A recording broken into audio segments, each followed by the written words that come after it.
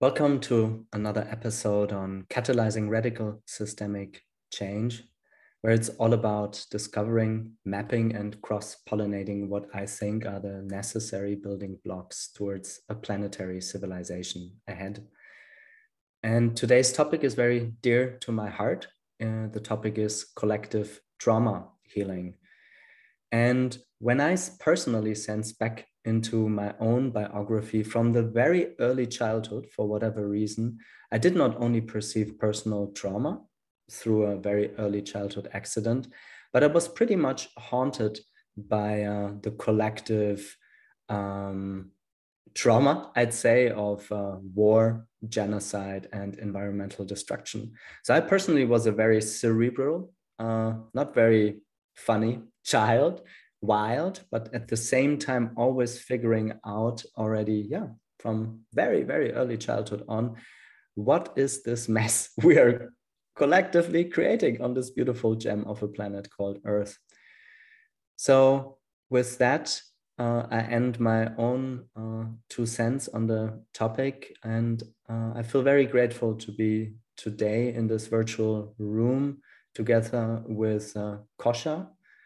Kosha is the CEO of the Pocket Project, and my first question for you today, Kosha, is when you look back into your own biography, and usually we have this couple of defining pivotal points.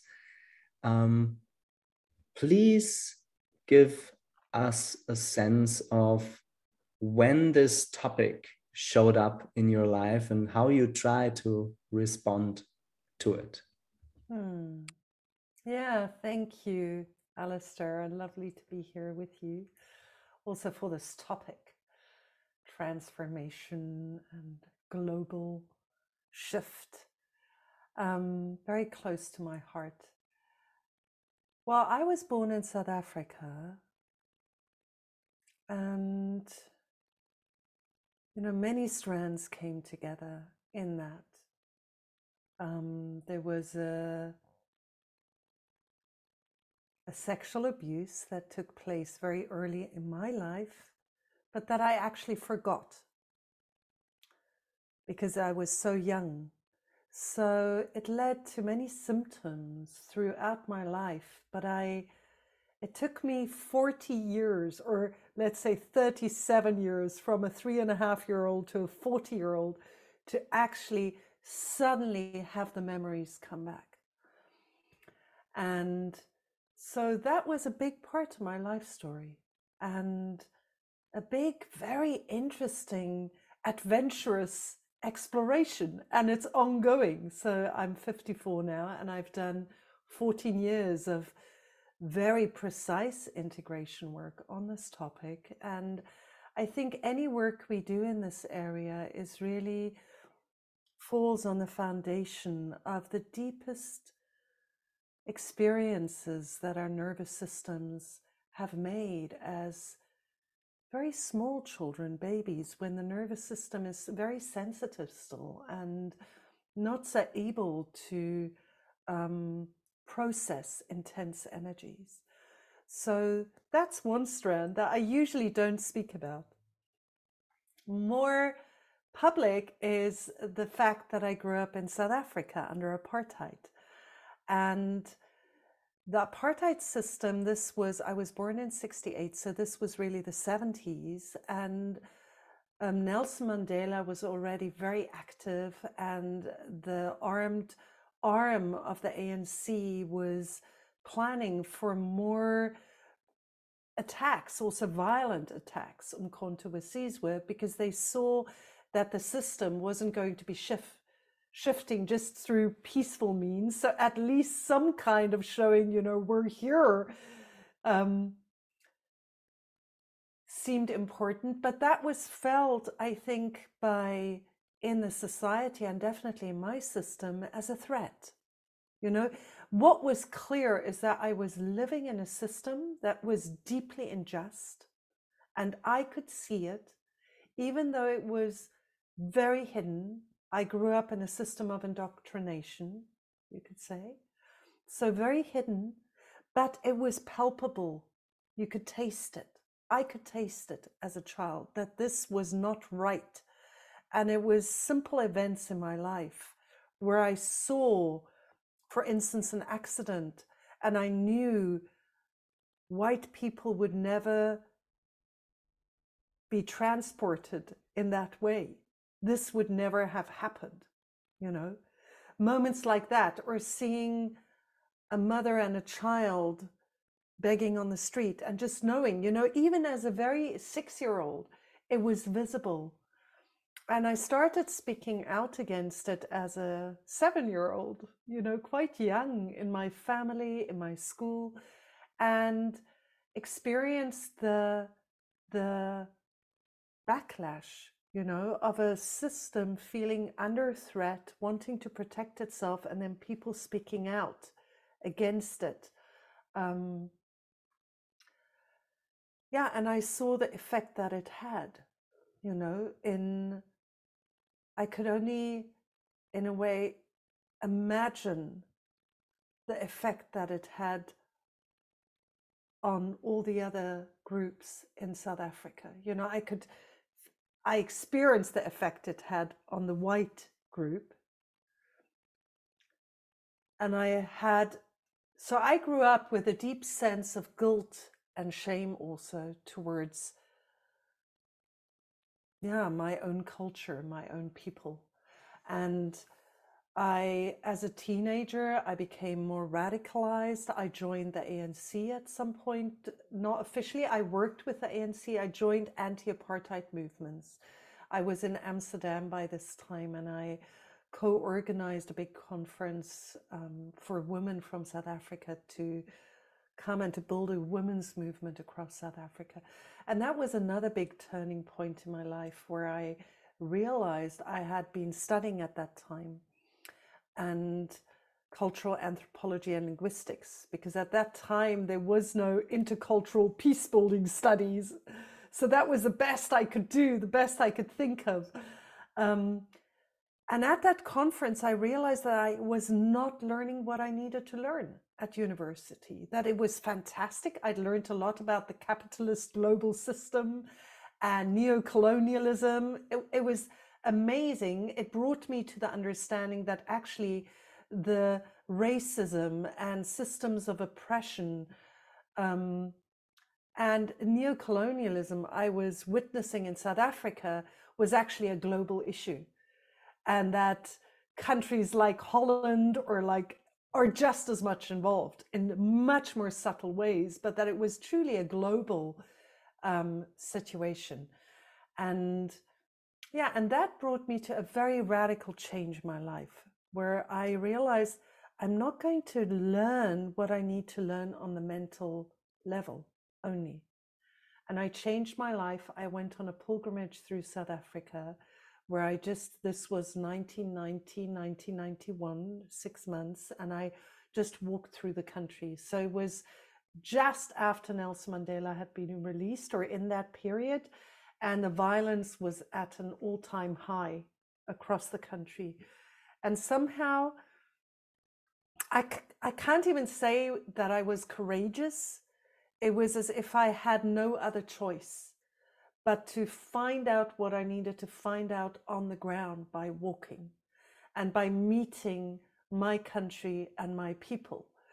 And I had an amazing experience of, I guess one of the most extraordinary experiences that I had was that I often felt more protected by the dark-skinned people that I met than by the white-skinned people, because I was such a normal phenomenon, a young white Afrikaner woman walking with, in the end, like I was mainly walking with very little money, so hardly any money, just sleeping outside on the beach usually. And it was like just something that fell out of the society so deeply, that the way that women are so-called protected in the white society didn't fit. Yeah, so it really also shifted a lot in my understanding of where violence lives in the society. And it shifted my whole connection to the universe, literally, because I dropped out of all safety nets, especially the safety net of um, security through money, security through following the main pathways that society opens to you. And it allowed me to come home to the land. I had a deeper connection to the stars, to the sky, to the sea, to the plants that were growing. And for some reason, the beauty of nature and the depth of nature gave me a solace and a healing that was not forthcoming anywhere else. And the other thing was that my movement through life, I started to come back to my own rhythm. I started following my own intuition again. Who do I speak to? Who do I not speak to? How do I find my path through a black township where I'm not really allowed to be, or, I'm told it's extremely dangerous to be, or, I was walking through all the parts of the country that I wasn't allowed to go to as a child.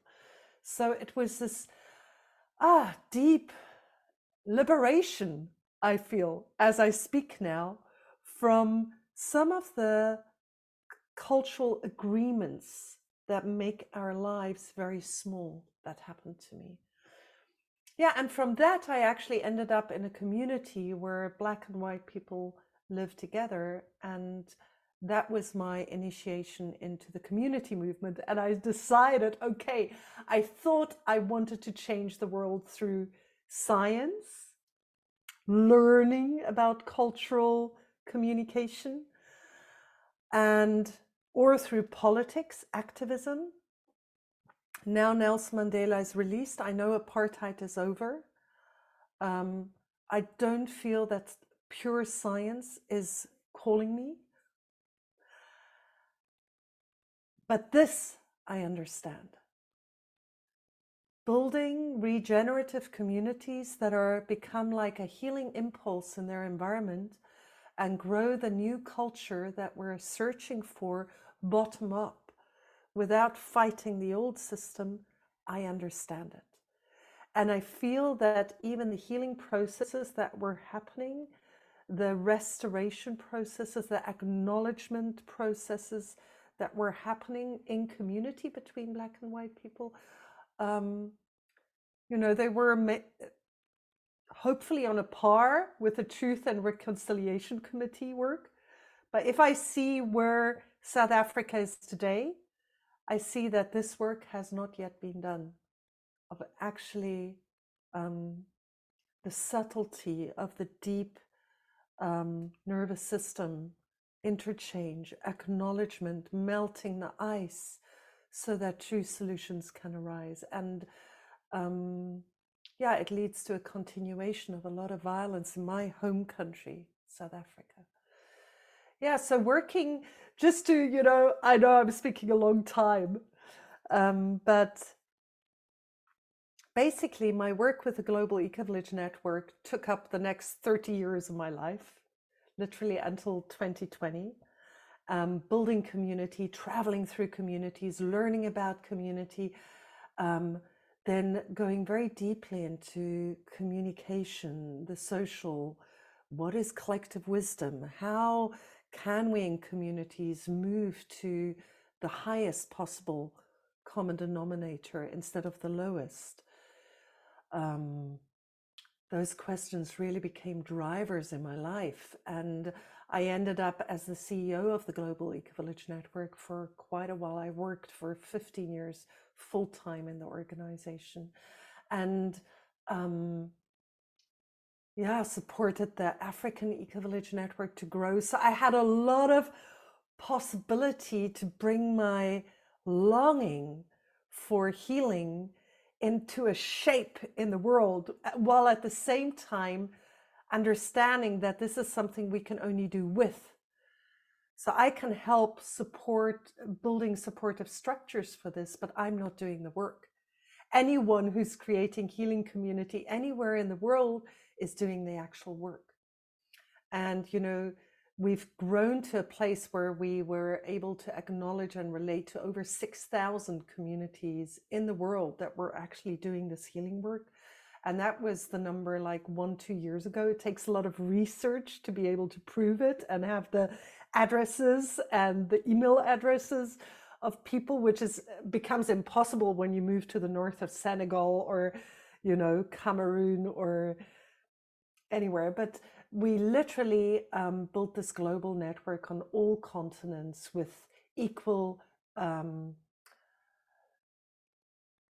presence in the board, in the global assembly, etc. So lots of space for intercultural exchange. And in this journey, what I came to realize is that all of these big communities, some of them very old, like now I live in the Findhorn community in Scotland, which was founded 60 years ago this year. So 62, I believe that makes it. Yeah, and I experienced that all of these communities seem to have a similar trajectory where there's a very strong healing impulse, which creates a lot of transformation and growth, and people come and are completely transformed.